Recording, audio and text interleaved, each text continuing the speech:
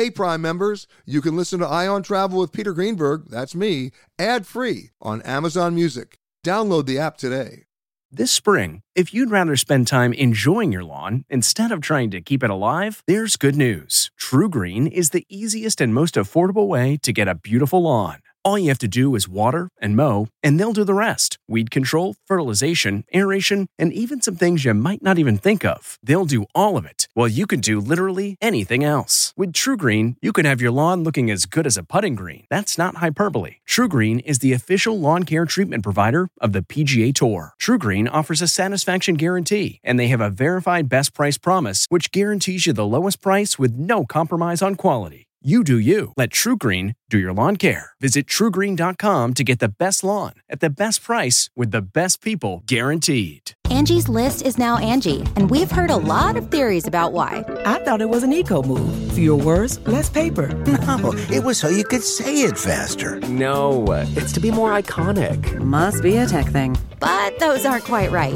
It's because now you can compare upfront prices, book a service instantly, and even get your project handled from start to finish. Sounds easy. It is, and it makes us so much more than just a list. Get started at Angie.com. That's ANGI, or download the app today. This is the Ion Travel Podcast with CBS News travel editor Peter Greenberg. Hi, everybody. Peter Greenberg here with another edition of the Ion Travel Podcast.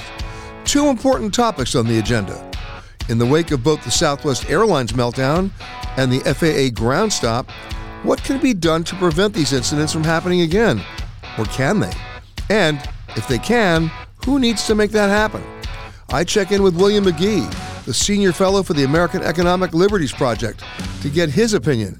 And he's got a few things to say. And then, how many Americans have a passport? Do you have one? The actual number might depress you. So I have an extended conversation with Patrick Bixby, the author of License to Travel, A Cultural History of the Passport. It's a fascinating book and a very specific look at one of the most important documents we can ever own. That is, if we value our freedom to travel. First up, the challenges to travel these days. William McGee has just a few things to say. Rakuten's Big Give Week is back with 15% cash back.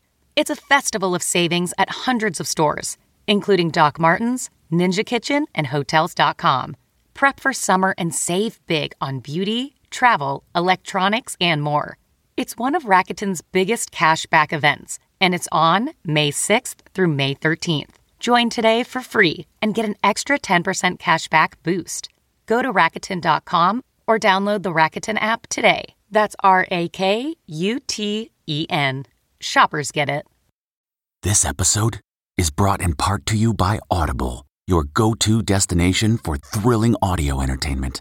Whether you're looking for a hair-raising experience to enjoy while you're on the move or eager to dive into sinister and shocking tales, Audible has an exclusive collection of thrillers from best-selling authors that will keep you on the edge of your seat. Like James Patterson's first audio-only thriller, The Coldest Case. Experience stories like never before, where every chilling detail is brought to life by captivating sound design. Plus, as an Audible member, choose one title a month to make yours forever. And now, new members can try Audible free for 30 days. Just visit audible.com/WonderyPod or text WonderyPod to 500-500. That's audible.com/WonderyPod or text WonderyPod to 500-500. Bill McGee, thank you again for joining us. Thank you, Peter. It's always a pleasure. I mean, what a year it's already been. I mean, it's been crazy between the Southwest Airlines meltdown, the FAA shutdown, and people walking around, if they can even walk, confused about what their options are, and of course, long-term thinking, what their rights are. And then last but not least, the big bad question, which I'm going to ask you to answer, not only how do you fix it, but who fixes it? So let's first start with what messed up everybody's Christmas holiday, travelers as well as journalists like you and me, the Southwest Airlines meltdown, which, it started with weather, but it wasn't based on weather. And it was truly under the operational control of the airline, and they truly messed up. Exactly. When you first reached out to me and indicated you wanted to talk about the meltdown, my first thought was, well, which meltdown? we're playing whack-a-mole here, you know. Yeah. It's the meltdown du jour, unfortunately. With the Southwest situation, look, you and I have known each other a long time. You know, I worked in airline flight operations management, and I'm an FAA licensed dispatcher. So I was in the front lines and in the belly of the beast with, you know, snowstorms and thunderstorms and hurricanes and blizzards and you name it. And you are absolutely right. I think what a lot of people don't grasp, I hear people say, well, Southwest can't control the weather or the DOT can't control the weather. That's not the issue. I mean, there's always going to be weather. There's always going to be outside factors like this FAA meltdown. The bottom line is, you know, you judge an airline by how they respond to it and how they treat their customers. In Southwest's case, I mean, what can you do but give them an F? They completely melted down. I did the math very, very conservatively, looking at their configuration of the seats on their aircraft and the number of cancellations. We are talking, Peter, about more than 2 million people having their flights canceled. And that is with very conservative estimates on load factors. And we all know how full the planes are these days. Well, you know, so that was unprecedented. Well, what I did is I did a little bit of math. And if you say, okay, let's go by your figure of 2 million people affected, let's go 1 million people stranded. And if 1 million people are stranded and you're dealing with 3 and 4 days in a row where they're, you know, accommodations, meals, in many cases, clothing and toiletries because they didn't have their bags, and last but not least, alternate forms of transportation to either get them to their original destination or to just get them back home, you're talking about an average expenditure per passenger, I'm probably being conservative, of about $400. Now multiply that by 1 million, you're at $400 million worth of checks being written by Southwest. Yeah, no question. It's unprecedented. And, you know, and by the way, when you talk about alternate transportation, let's not forget that there was ample evidence. I saw the screen grabs printed online of other airlines in the United States gouging on those routes, right? And suddenly, you know, an economy class one-way ticket on a domestic route is $2,000.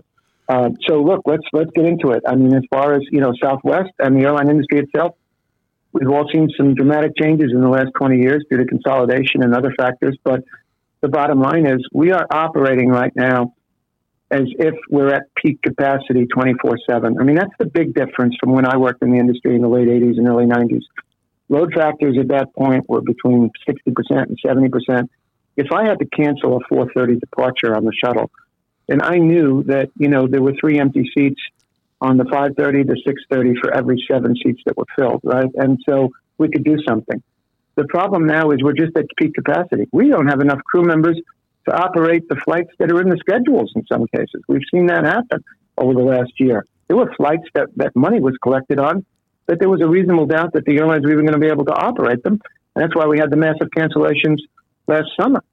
So when you have, you know, when you're operating at peak capacity, I've talked to a lot of, you know, really wonky academics and people that study transportation systems.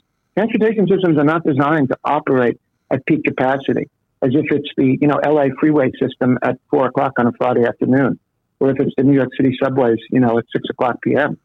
Not designed that way. So now, when things go bad, they go bad so quickly. Southwest is Exhibit A at this. I mean, you could study it for years and say, look, the domino effect kicks in. What are you supposed to do when load factors are north of 90%? Flights are practically full, particularly on a holiday, and then you start having cancellations. What are you going to do with those people? And as new passengers keep showing up in the following days that have reservations, you know, on December 26th and 7th and 28th. Well, you know what? I failed math and physics in college, but I will tell you this: I can understand the breaking of certain physical laws, and you there's no place to put them. Exactly, and that's the bottom line. And so, you know, we have to have a larger conversation about this. And we haven't even gotten into the FAA yet. I guess quickly, Bill, the answer is the question. And the question is, where do we go from here? Yeah. Well, I think, you know, you were kind enough to have me on about 10 years ago when my book, Attention All Passengers, came out. And that was really a scathing indictment of the DOT and the DOT subsidiary, the FAA, and their lack of oversight of this industry. And it just continues to get worse year after year. On the DOT side, what we have seen is that in 2022, with record numbers of flight cancellations and record numbers of unpaid refunds, other than and Frontier, there wasn't a single U.S. airline that was fined so much as $1 by the DOT. On the FAA side, this is an agency that has been underfunded and understaffed for years. I mean, we can talk about the FAA in terms of the world's largest air traffic control network. We can talk about it in terms of the safety inspectors that have to oversee Boeing with the MAX, that have to oversee airline maintenance, airline pilots, outside repair stations, all the outsourced maintenance. We really have to have the type of conversation that the nation had in the 70s prior to deregulation in 1978. We just keep going from crisis to crisis. I mean, you and I can joke about the fact that we wake up and say, oh boy, what's the crisis du jour? But that's the way it's coming. And the crises are coming within a shorter range of each other. They just keep coming. Let me give you a quick question here. And it's one that I think you'll embrace. And that is, let's start with the good news. The good news is we've had the safest 30 years in commercial aviation since aviation began. That's the good news, okay? And you and I can both embrace that and support that because it's factually correct. So the challenge is not how we improve that, because it's pretty strong. The challenge is how do we maintain that? And if we have a situation where airlines are outsourcing their maintenance to foreign maintenance repair organizations where there's no inspection or federal aviation oversight, that's a recipe for disaster. If we are allowing airlines to practice their evacuation tests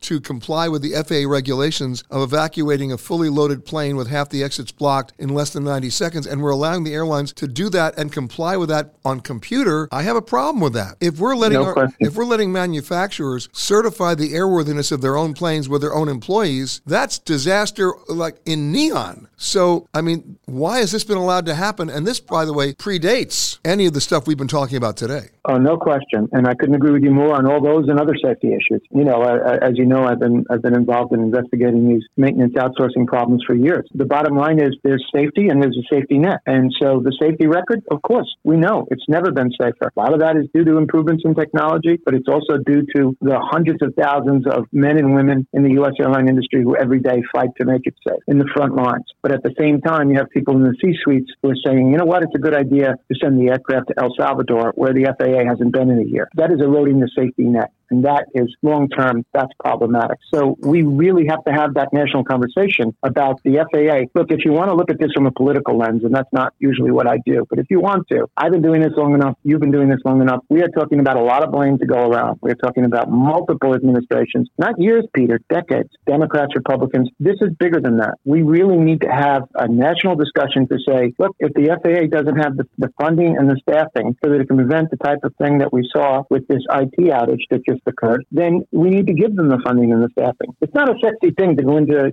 budget time and say, well, we need more money for the FAA, but we have to. I mean, this is the type of thing where you're penny wise and pound foolish. For every dollar that we don't spend on the FAA, it comes back to bite us. I mean, how did that work with the MAX with 346 fatalities? And now look at the money that Boeing is spending to try and fix that mess, and the credibility that has been done to that brand, which was once a stellar brand. So we have to have that conversation, and we're starting at Economic Liberties. What we're saying is the first thing that has to change is we have to eliminate federal preemption. And I know it's a geeky legal term, but basically... What does that mean? What does that mean?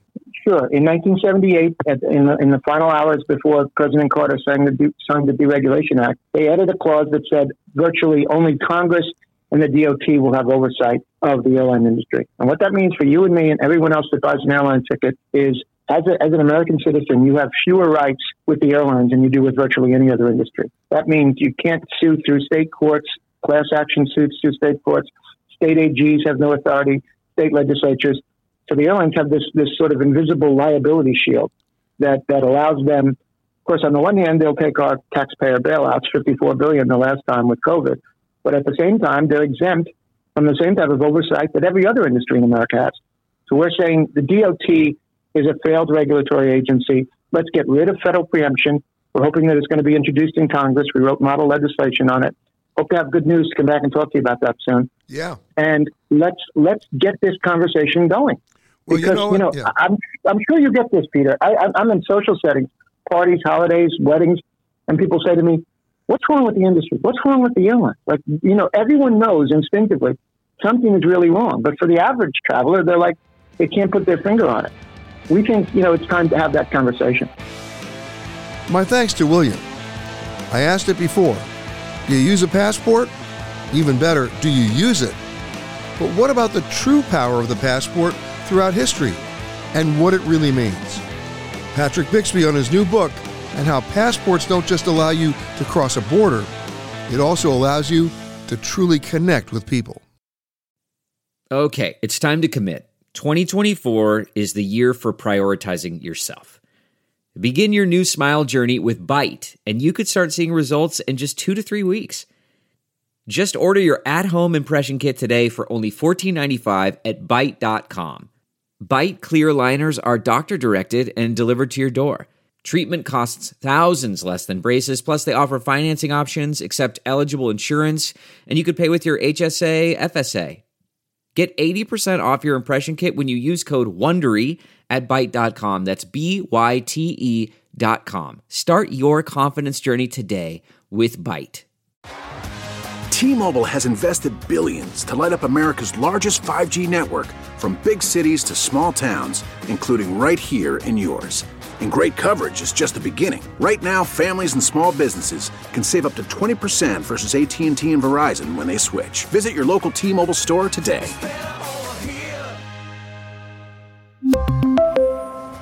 Plan savings with 3 lines of T-Mobile Essentials versus comparable available plans. Plan features and taxes and fees may vary. Patrick Bixby, how are you, sir? I'm very well, thank you. Welcome to Arizona. Yeah, thank you. So let's talk about this. The history of the passport, the physical history of the passport, it was always some form of a document or a letter, right? Or a clay tablet or a terracotta coin or other it was something that you could present. Items, yeah. Right. Of course, some people will remember the movie Casablanca where Peter Lorre was always talking about the letters of transit, right? That was the passport there.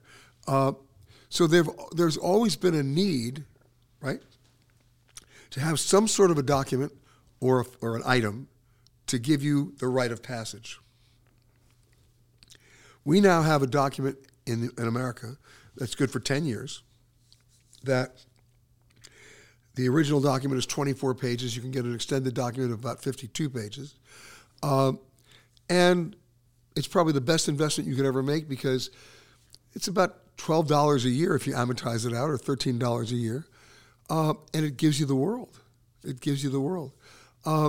In your research on the whole history of the passport, let's go back, because when you go back to the tablets and you go back to the coins, hardly anybody traveled then, right, as a percentage of the population. True. We were talking about couriers, messengers of one kind or another who were sent out by their leaders to do state work, to do the bidding of their sovereign. And one of the ways to protect them on their journeys was to give them these passport-like documents, which go all the way back to about 3,500 years ago. And in those days, the passport was a document granted to you, let's say, by the king. Directly from your sovereign, yeah. Yeah, right. Not the State Department, but the king, right? Indeed. Wow. Although the language in those old documents is strikingly similar to the language inside a modern U.S. passport. One of the things that I have folks do when I talk to them about passports is have them to actually open up the document and read the legalese of the nation state that's contained therein.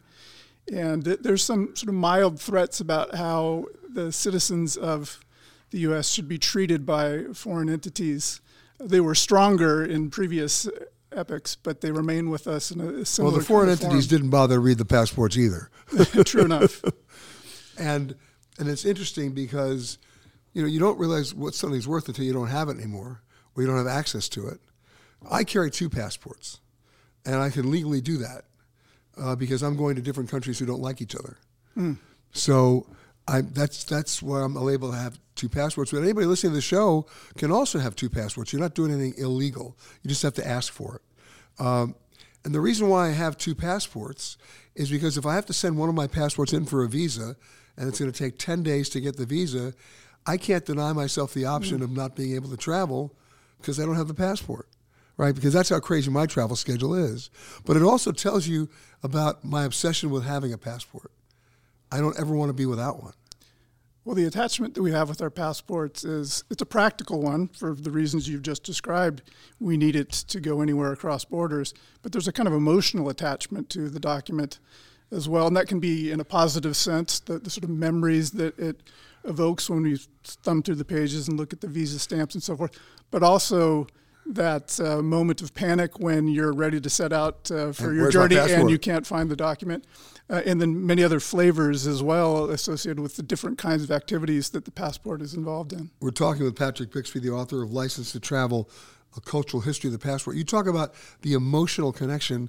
I have an admission to make. I've kept all my passports. Very good. Since I'm 12, right? And here's the crazy part. I have visa stamps in those passports of countries that no longer exist. Fantastic. Right?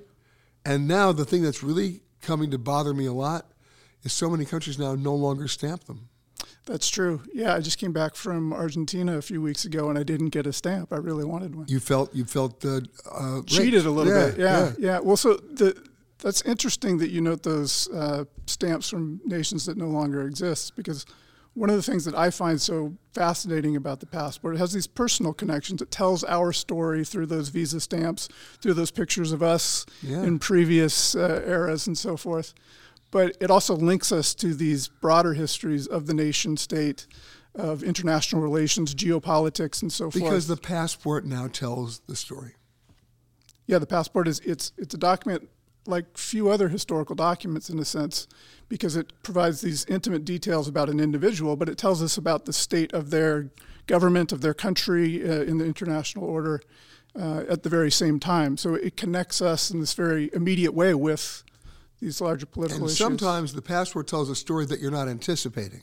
I remember back in 1989 going to South Africa, and you had to get a visa. And I went to the South African consulate in New York, and they didn't want to give me a visa because I was a journalist. And so I bitched and screamed, and I finally got the visa, but they put a special stamp in it. I still have it. And then they had a space in there in which they wrote in ink, "Must say nice things about South Africa." Is that right? Yeah, fat chance on that one. During apartheid, are you nuts? No, but the point is, that's the kind of, or there were the stamps that they give you, and they'd specify you could only stay for 24 hours, right? Or 3 days. They wanted you in, and they wanted you out. And then there were the countries that would never give you a visa, but then because of extraordinary circumstances were forced to. So we now know, of course, 3 or 4 years ago, actually 3 years ago, Saudi Arabia opens up for the first time in the kingdom's 79-year history to allow visas to anybody who wants to go, more or less. But I had a visa to go there in 1990 when nobody got a visa. You know why? Gulf War I. I was going to Dhahran to cover the war. Look, my last name is Greenberg, and I got a visa to Saudi Arabia in 1990 only because they had to. Of course, right? Yeah. I mean, so you look at my passport and you see this. It was a one-page visa. I mean, it took up the whole page, only because they had to, because they had to let journalists in, not because they wanted to. And then, of course, there are the countries, because of the international conflicts that they're currently involved in, may give you the option of not stamping the passport at all. So that it's not there the next time you cross a border where their enemies reside. Well, a country that they don't get along with sees it and busts you. So Israel will not stamp your passport if you don't want them to. They'll give you a piece of paper that they'll put in the passport that they will then take out when you leave the country. Cuba, if you ask them not to stamp the passport, they won't. I mean, it's very interesting to see how, and the reason why they do that is not because they want to be nice and kind. They just want the revenue from tourists. Of course, yeah. They want you to come. I mean, that's the driving economic power of travel and tourism.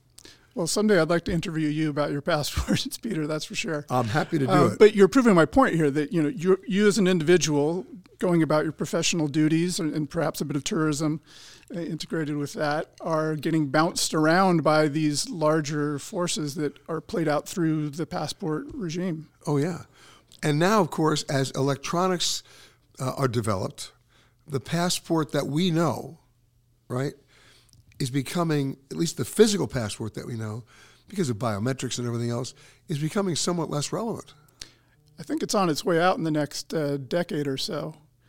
Everything has gone to our smartphones, and the passport is heading in that direction as well. There are already apps that serve that function in some parts of the world.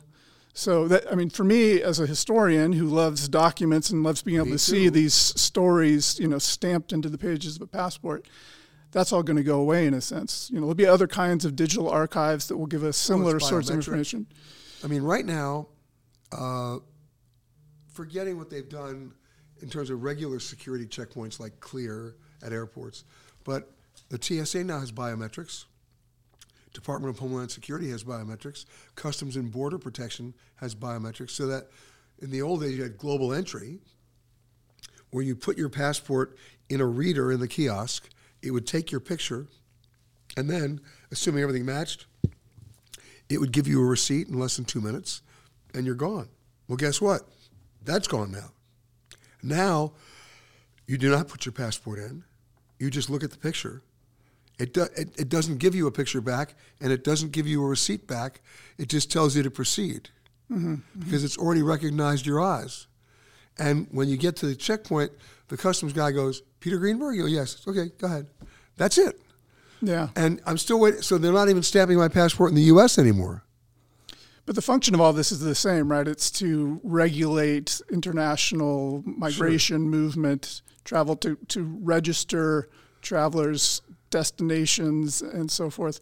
So the nation state still exercises its power even more forcefully in a sense because it has these new technological means to do so, but it's all in the name of the same kinds of control and so forth. So this is the kind of paradox of the passport that we often associate the document with freedom of movement, with adventure. We do in this country. Right. Yeah. Well, and we should talk about that too, the difference in passports across the global system. But we have those kinds of positive associations with the document, and for the reasons we've talked about as well, because it's a kind of miniature biography of our travels. But at the same time, it puts us squarely within the gaze of the surveillance state. It limits where we can go. It says exactly where we can go and where we can't, depending on the visas that are contained in the document. Right. So it's really a double-edged kind of thing. Every year, a number of different organizations, and not just one, there are at least 3 or 4, come out with their list of the most powerful passports in the world. The passports that give you access to more countries, or the passports that restrict you to only a few. And some of these are surprises, right? So the most powerful passport in the last survey might surprise you. You know what it is? In the latest, let me know. St. Lucia. Huh. It gives you access to 146 countries without a visa. Interesting. Right? Switzerland's up there, right? What's the one that's the worst? The least powerful passport where if you want to go someplace, you're going to have to get a visa. Passport won't get you in. Afghanistan, Syria. Syria. Yeah. There it is. I think they give you access to 20 countries of 196 countries. Yes. Yeah. In your research for this book, what was the most interesting passport you discovered? Wow, that's a good question. There's one story that continually reemerges for me as a powerful one about passports, and that has to do with Frederick Douglass, the emancipationist, the great anti-slavery activist of the 19th century. He made his own escape from slavery as a young man, about 20 years of age, using some borrowed seaman's papers, documents quite like passports. So he dressed up, in fact, and used seaman's lingo and so forth that he had learned in order to escape north from slavery. And then for much of the rest of his adult life, he couldn't get a passport because of the Dred Scott decision, which denied citizenship to African Americans, both enslaved and free. So he didn't actually get a passport himself until he was nearly 70 years of age. Wow. Which then for him was important for travel, but also as an indicator of his citizenship, his hard-won citizenship. It was confirmation, yeah. And then he set off for this magnificent journey across Europe and to North Africa to see the pyramids and so forth. So he had this wanderlust that he had nurtured even before he escaped from slavery that he finally got to exercise as a 70-something-year-old with this new passport. And the first piece of literature that I read that really dealt with passports was a book that most people don't realize is available today. It was written by Mark Twain. It's not Huckleberry Finn. It is The Innocents Abroad. The man took trips around the world in the 1870s that most people wouldn't even contemplate taking today. And he talks about his passport, Yeah, and there's some great comic scenes regarding his fears around the passport, his emotions, being fearful that he will be denied entry to various places, but then always being reminded that as a U.S. citizen with an American flag on the vessel he's traveling in and so forth, he has another kind of passport as well. He has the sort of foreign might of the U.S. government behind him. We talked about the definition today of the most powerful passport, giving you access to most countries, but let's change the definition of the word powerful. What's the most powerful passport that if you have it, it sends a signal not to touch you? I think that changes, by the week in some sense. Certainly the U.S. passport has a kind of international standing. It's probably the most desirable passport for many. It can be a very important moment in someone's life when they finally attain a U.S. passport, having immigrated or otherwise come to the country. And part of that is the sense of belonging that it allows the individual, but also the ease of travel in the sense that they do have the U.S. government behind them wherever they go in the world. I'm married to a woman who's Turkish, but she's also an American citizen. So she carries two passports. She has a Turkish passport and a U.S. passport. And because I'm married to her, next year I qualify for a Turkish passport, and I'm going to get it. Absolutely. But you know why I'm going to get it? Why? Because if I'm ever on a plane that's hijacked and they say, okay, all the American passports, I hold up the Turkish passport.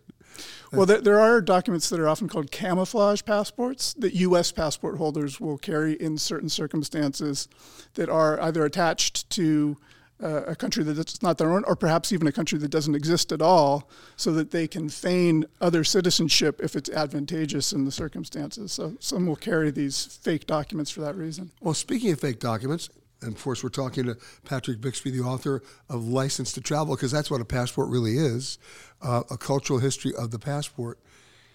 How much fakery is there of fraudulent documents out there?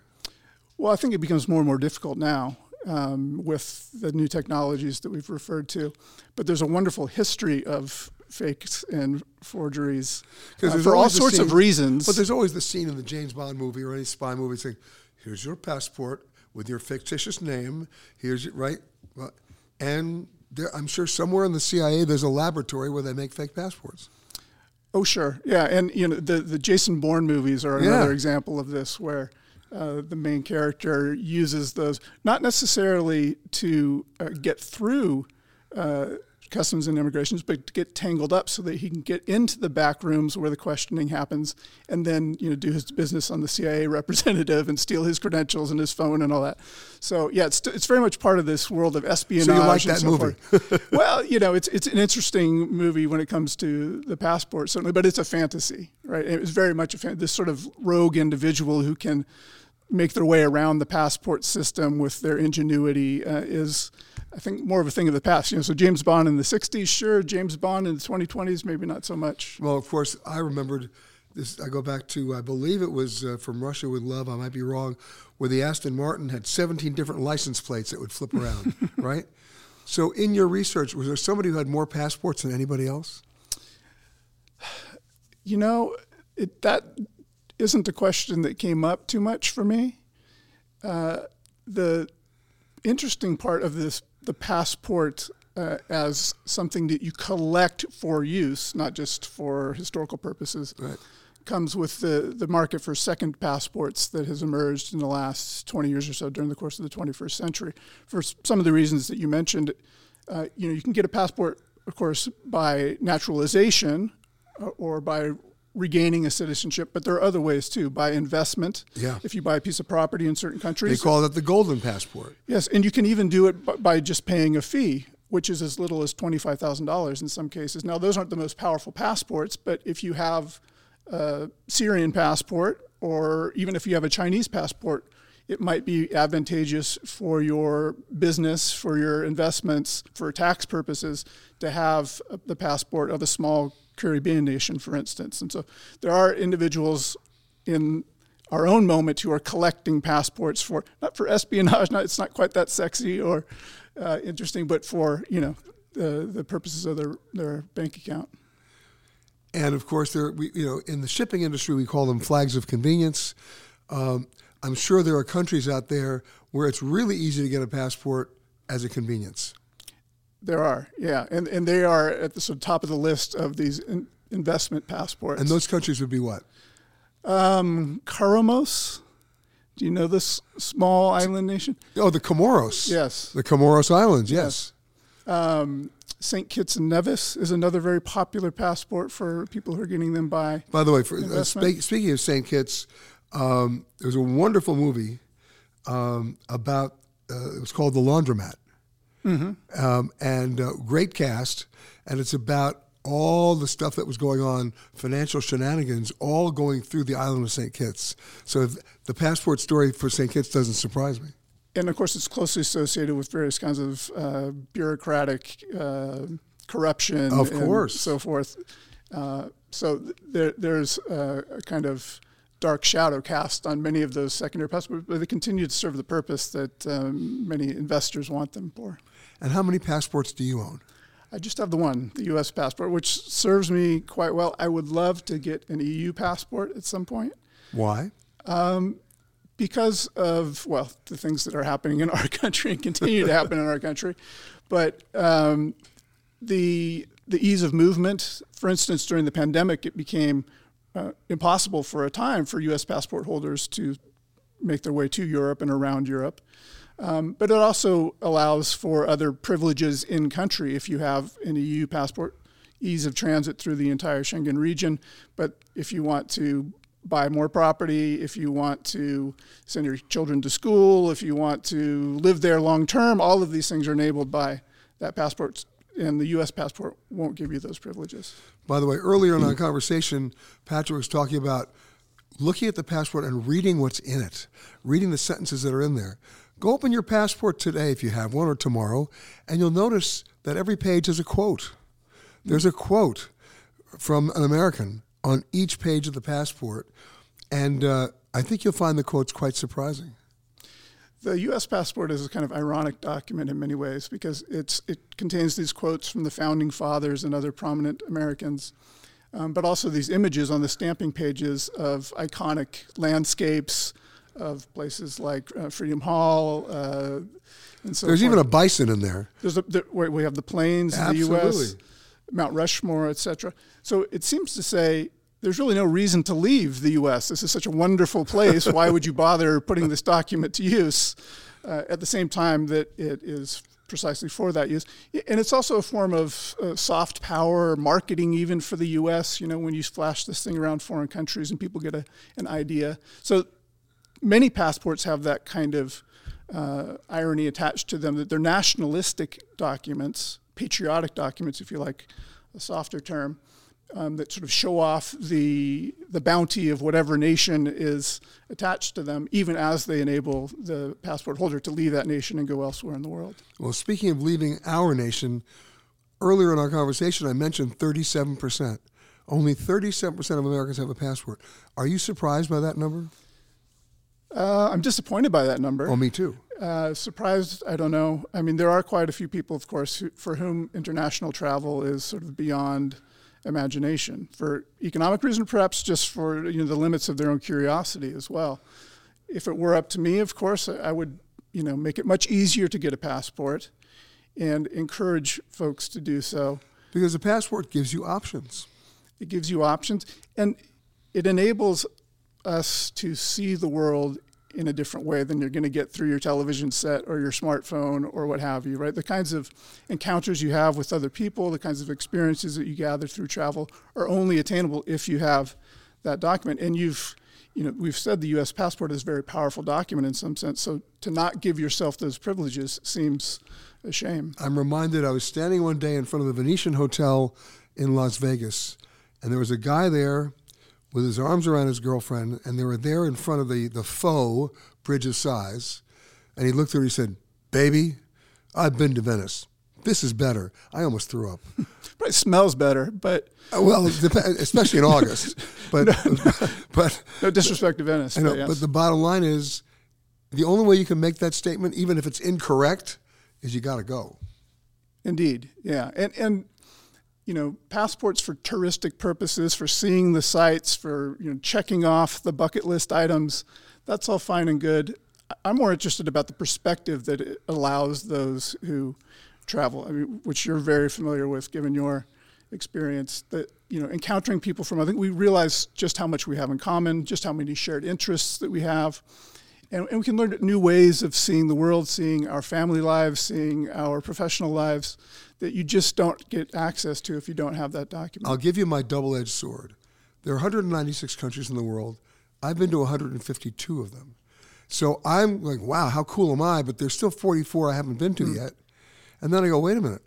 I've been to 151 countries, more than 63% of the American public. How disappointing is that? It's very disappointing. And one of the things, I hope that the book that I've written will encourage people to get passports, even if just for the kinds of fantasies that they can, even if you don't use the thing, having it gives you the possibility of doing these things that you just don't have without it. Even if you don't travel, read Patrick's book, License to Travel, because it'll get you excited about the entire history of the passport that you'll just want to have one as a collector's item. You know, delude yourself into thinking you're buying a collector's item. And then about 3 months after you get it, you realize that if somebody says to you, hey, we're going to Europe tomorrow, you get a chance to go because you actually have the passport. Yeah, you give yourself that opportunity at hand at all times once you take possession of the passport. My thanks to Patrick Bixby, and my thanks to William McGee, and my thanks to you for listening to this Eye on Travel podcast. For more conversations with the world's leaders in travel, as well as answers to your travel questions, be sure to rate and review this podcast wherever you happen to listen to podcasts. And for all the breaking travel news, I know you know the destination. PeterGreenberg.com. The Eye on Travel podcast is produced by Amanda Morris and Anthony Protis Chung. For more content from Peter Greenberg and the Eye on Travel team, visit PeterGreenberg.com. Eye on Travel is a production of CBS News Radio. If you like Eye on Travel with Peter Greenberg, you can listen early and ad-free right now by joining Wondery Plus in the Wondery app or on Apple Podcasts. Prime members can listen ad-free on Amazon Music. Before you go, tell us about yourself by filling out a short survey at Wondery.com/survey. Look around. You can find cars like these on AutoTrader. New cars, used cars, electric cars, maybe even flying cars. Okay, no flying cars, but as soon as they get invented, they'll be on AutoTrader. Just you wait. AutoTrader. Are you ready for an all-new season of Survivor? You better be, because Survivor 46 is here, and it's 90 minutes of twists and turns you don't want to miss. Better yet, after each episode, there's a brand new episode of On Fire, the only official Survivor podcast.